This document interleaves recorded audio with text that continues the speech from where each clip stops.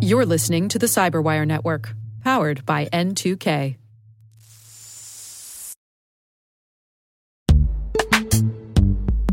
And now a word from our sponsor, Netskope. Netskope is a worldwide leader in SASE and Zero Trust. Its unified platform, Netskope One, provides optimized access and Zero Trust security for people, devices, and data anywhere they go, helping customers reduce risk, accelerate performance, and get unrivaled visibility into any cloud, web, and private application activity. To learn more about how Netskope helps customers be ready for anything on their SASE journey, visit netskope.com.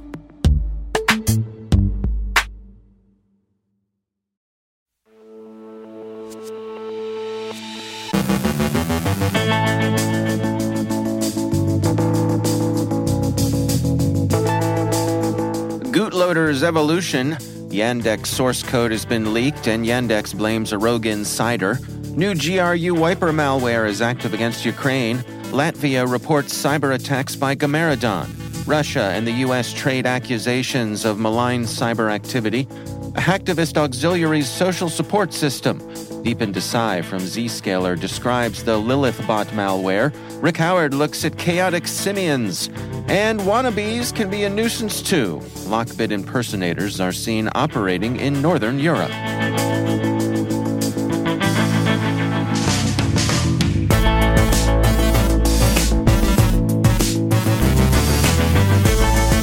From the Cyberwire studios at Data Tribe, I'm Dave Bittner with your Cyberwire summary for Monday, January 30th, 2023.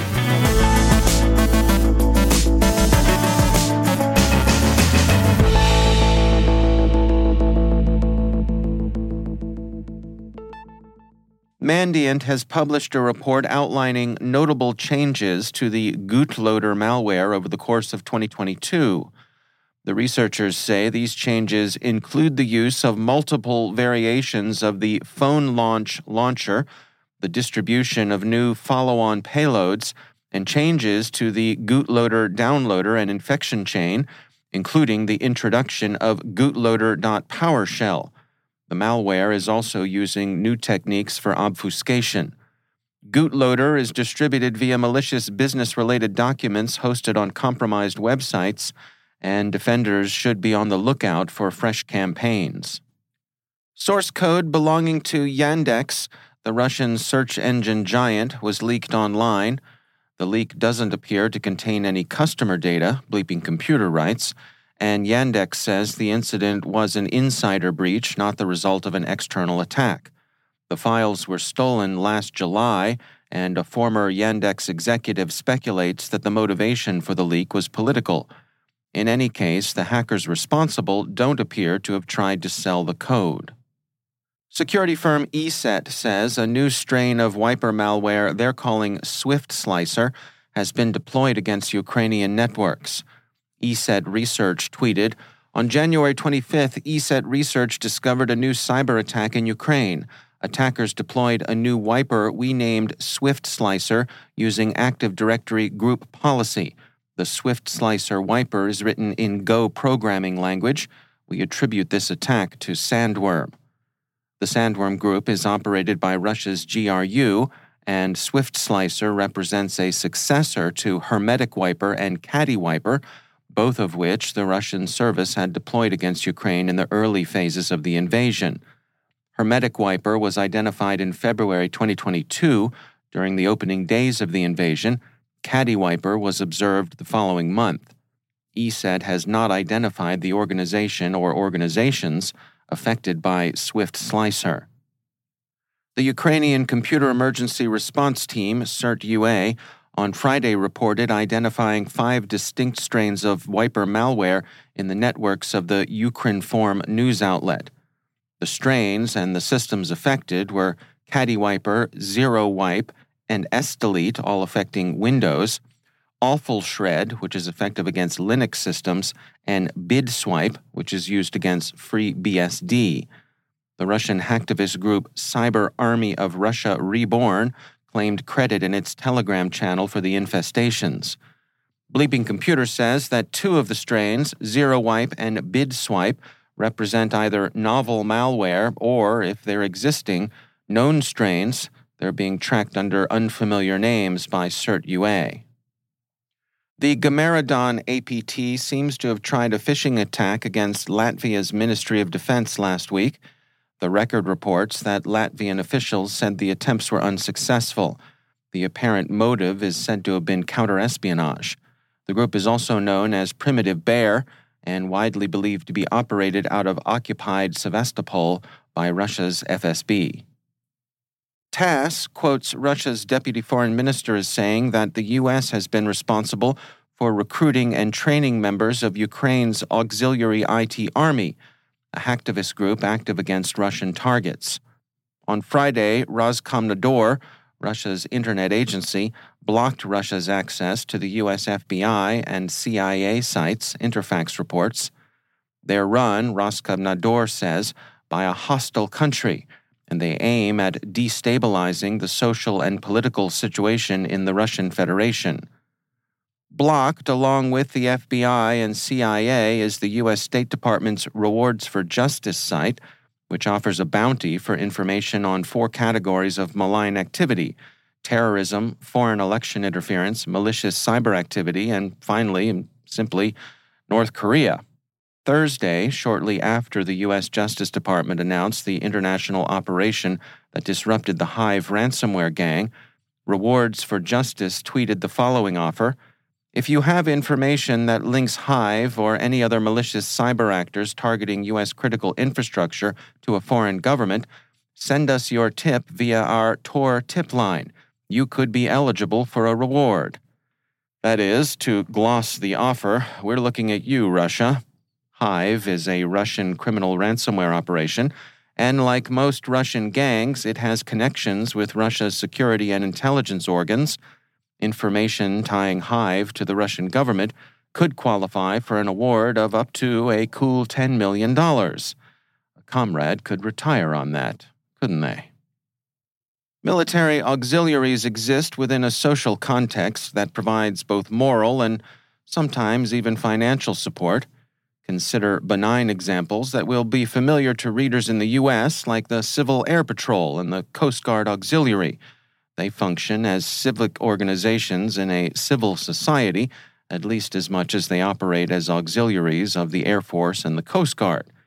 The same seems to be true to a limited extent with hacktivist organizations serving as security and intelligence service auxiliaries.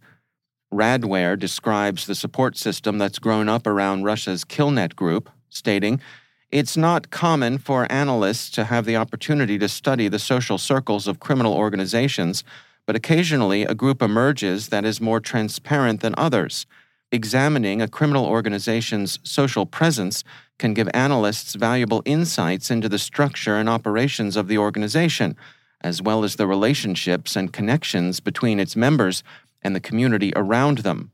Killnet is the sort of group that lends itself to such analysis, and Radware describes 3 organizations that have been prominent in their support of the hacktivist mission. First, Infinity Music, a music label whose star rapper, Kaze Oboima, has published a song called Killnet Flow, Anonymous Diss. This isn't financial support, rather it's support in the form of bad boy street cred, because if you know Kaze Oboima, you know he's always been official. Second, Hooligan Z Jewelry, a Moscow-based designer of street-inspired jewelry, is selling Killnet-branded drip, and it's worth noting in passing how much both Infinity Music and Hooligan Z Jewelry owe to American pop culture. Their street cred is derivative, and that's something the Kremlin can't be entirely comfortable with. Third, Solaris Marketplace, and here we're on more familiar ground. Solaris is a darknet criminal marketplace, and it's made financial contributions to Killnet. Radware concludes, "From financial contributions to active participation in illegal activities to passive support through art and entertainment, the social circles of Killnet demonstrate the complexity of criminal organizations' relationships, connections, and structure." And, we might add, the seductive power of American popular culture. Not that that's a good thing or a bad thing, it's just a thing. And finally, Security Affairs reported Saturday that the Lockbit Locker malware has been seen in use targeting small and mid-sized businesses in Northern Europe. Though this malware is primarily operated by a group bearing the same name, these attacks don't appear to originate from the gang. Rather, they seem to be the work of copycat actors who procured a leaked version of the gang's malware. One instance targeting a Belgian company was observed in which a swath of internal files was encrypted by the faux Lockbit offenders.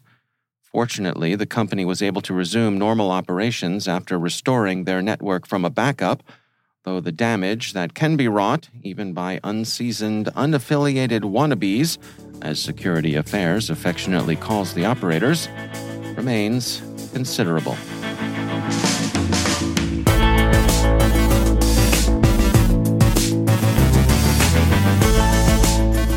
Coming up after the break, Deep into Psy from Zscaler describes the Lilithbot malware, and Rick Howard looks at chaotic simians. Stick around.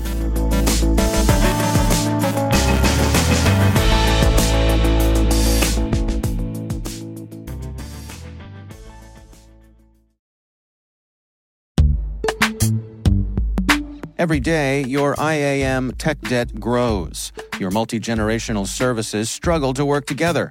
Building an identity fabric can fix this. It makes all your identity tooling stronger and allows you to connect any app to any service you want to use, with zero coding, zero maintenance, and zero app downtime.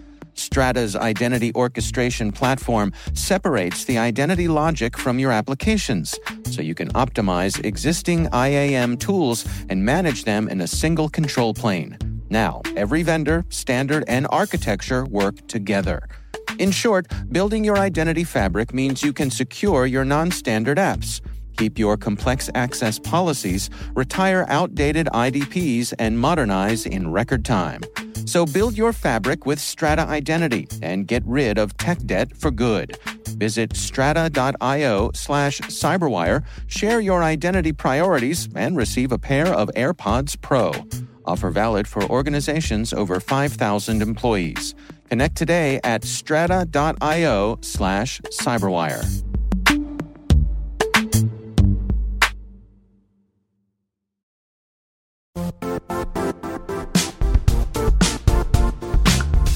The IT world used to be simpler.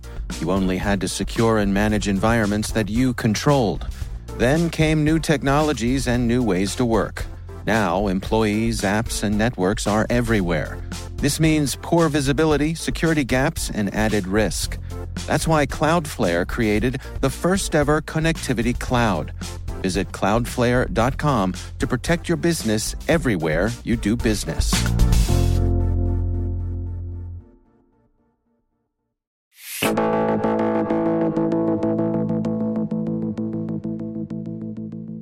And joining me once again is Rick Howard. He is the CyberWire's chief analyst and also our chief security officer. Rick, it is always my pleasure to welcome you back. Hey, Dave. So over on our CyberWire Slack channels this week, you have been talking about this thing called chaos engineering. I'm slightly familiar with that term, but I'll admit I don't know a whole lot about it. What are we talking about here, Rick? So it's a phrase that describes a disruptive and some would say radical idea in the area of cybersecurity resilience. Well, if I'm remembering correctly, resilience is one of your key first principle strategies, right? Yeah, that's right. And while we've been watching that lane of research for the past couple of years, we noticed that a handful of Silicon Valley tech giants have been using this technique since the late 2000s to ensure that their worldwide system of systems never goes down. So what makes chaos engineering so radical? Well, these chaos engineers run experiments on their production systems, and that's the key phrase, their production systems, right?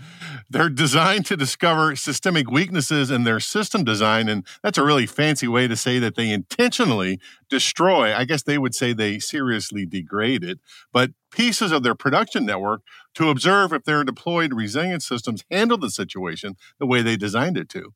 My recollection of this is that it was kind of made famous by the folks over at Netflix a couple of years ago. Didn't they have, it was a software module they called Chaos Monkey? Yeah, I love that name. All right. So in these days, Netflix has deployed an entire suite of these chaos engineering resilience tools, something they call the Simian Army. How cool is that? All right. And they have really cool names like Latency Monkey and Conformity Monkey and Dr. Monkey, just to name three. King Kong. I know. That's what comes to mind when I thought about it too. Yeah. So in this week's CSO Perspective podcast over on the CyberWire Pro side, we talk about the history of chaos engineering and how this is an advanced technique that maybe not everybody should use. But if you're a large Fortune 500 company or maybe even a gigantic government institution that absolutely has to keep your systems running 24/7, then this is probably a technique you should consider. All right. Well, that is over on the pro side. So what do you have for us over on the public side? For the public side, we unvault those old episodes from the CSO Perspective archive. And this week's show is a Rick the Toolman episode from May of 2022 about how single sign-on works. Now, if I remember correctly, single sign-on is a key component to identity and authorization management, right? Yeah, that's right. And which makes it a key tactic to consider for implementing your zero trust first principle strategy. So in this show, we explain how single sign-on standards like OAuth, and that stands for Open Authentication, and SAML for Security Assertion Markup Language, how they all work together and how you might use them to the benefit of your own enterprise. Well, before I let you go, what is the phrase this week for your Word Notes podcast? This week's word is NIST for the U.S. National Institute of Standards and Technology. And did you know, Dave, here's the trivia question for you, that the authority to create the NIST back in 1901, when it was called the National Standards Bureau, was taken from Article 1, Section 8 of the United States Constitution. Wow. All right. Well, there's some Schoolhouse Rock I can get behind. Absolutely. All right. Well, Rick Howard is CyberWire's Chief Security Officer and also our Chief Analyst. Thanks so much for joining us. Thanks, Dave.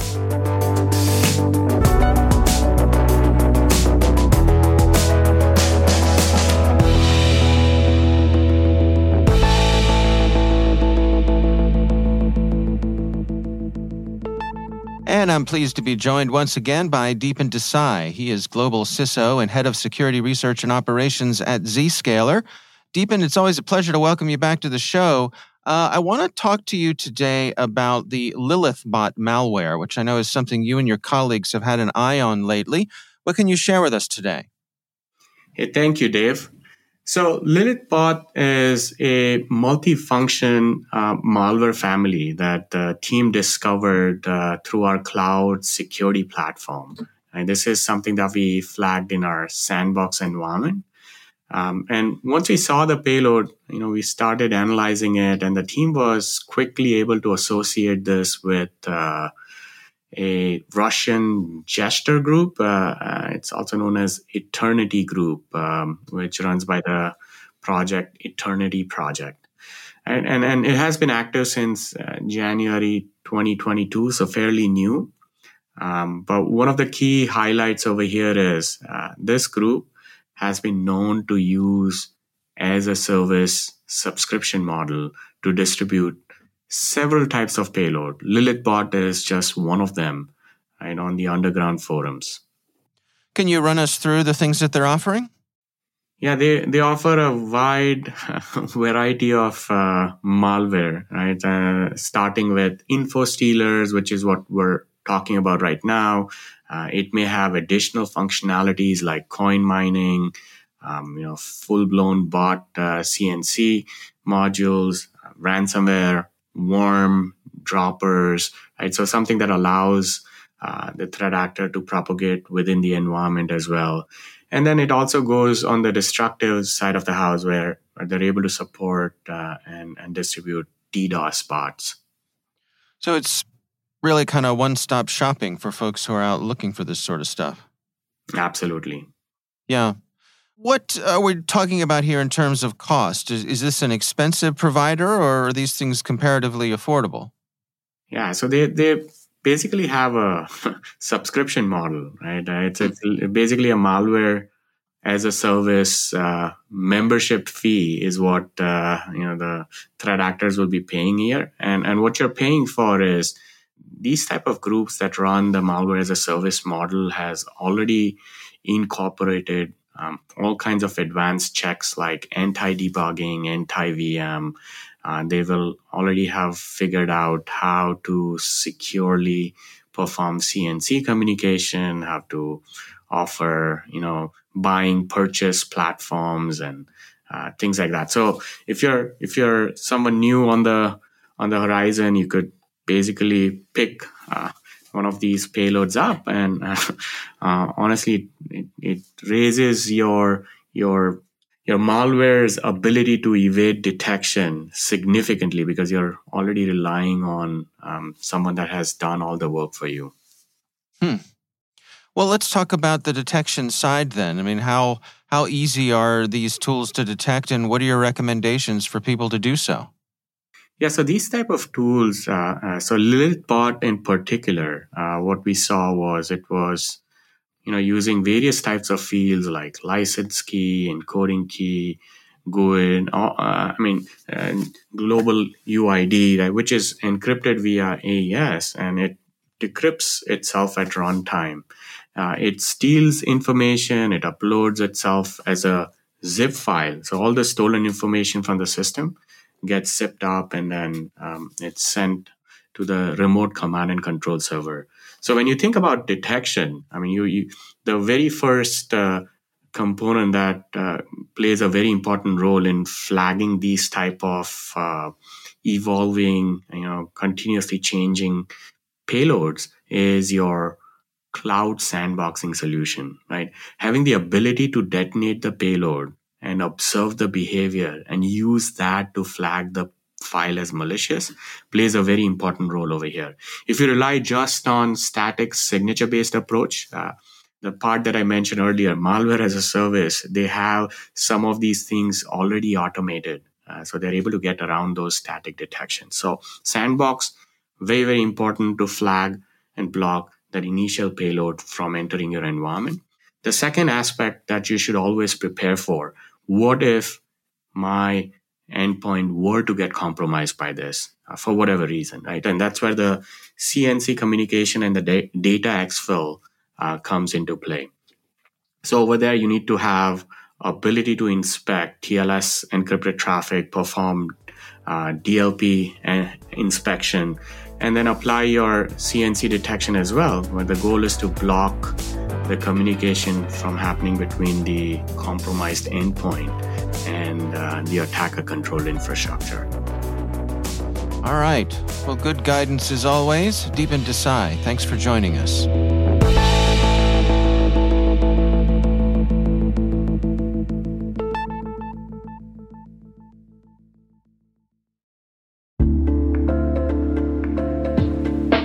Are lengthy security reviews pulling attention away from your security program?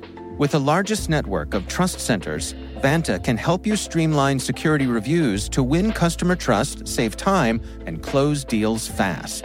Proactively demonstrate security by showcasing key resources like your SOC 2 or ISO 27001 and provide real-time evidence for passing controls. And when a security questionnaire is required, Vanta takes the first pass for you. Visit vanta.com/cyber to take a self-serve tour. That's vanta.com/cyber.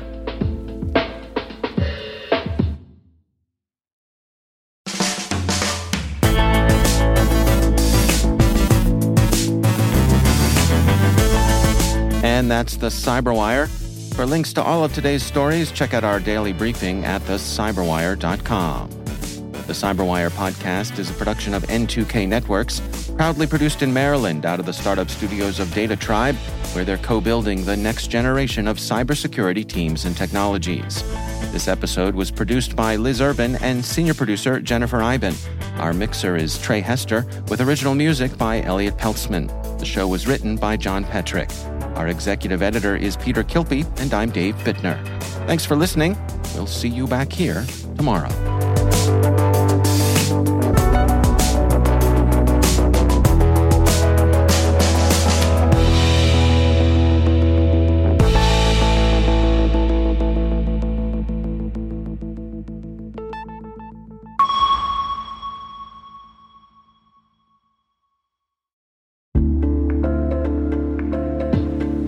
Hey, listeners, we're always looking for ways to improve the N2K Cyberwire network and maintain the intelligence-driven news experience that keeps you in the know on the latest developments in cybersecurity.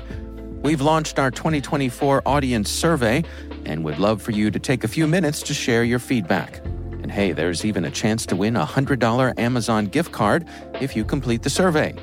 Visit cyberwire.com/survey. That's cyberwire.com/survey and share your feedback now.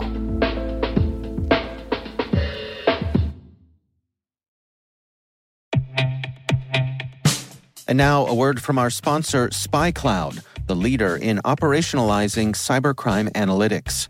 Traditional threat intelligence is a thing of the past. Cyber criminals are stealing vast amounts of credentials, session cookies, and financial data every day, and it's hard to keep up. SpyCloud is the trusted partner businesses turn to fully understand their darknet exposure risk and neutralize threats before it's too late. SpyCloud alerts your organization as soon as an employee or customer's data appears on the dark net, so you can act faster than bad actors to prevent cyber attacks like ransomware, session hijacking, account takeover, and online fraud. With insights from the industry's largest repository of recaptured data, protect the digital identities and systems most important to your business. Get your free corporate darknet exposure report at spycloud.com/cyberwire and see what information criminals have in their hands today. That's spycloud.com/cyberwire.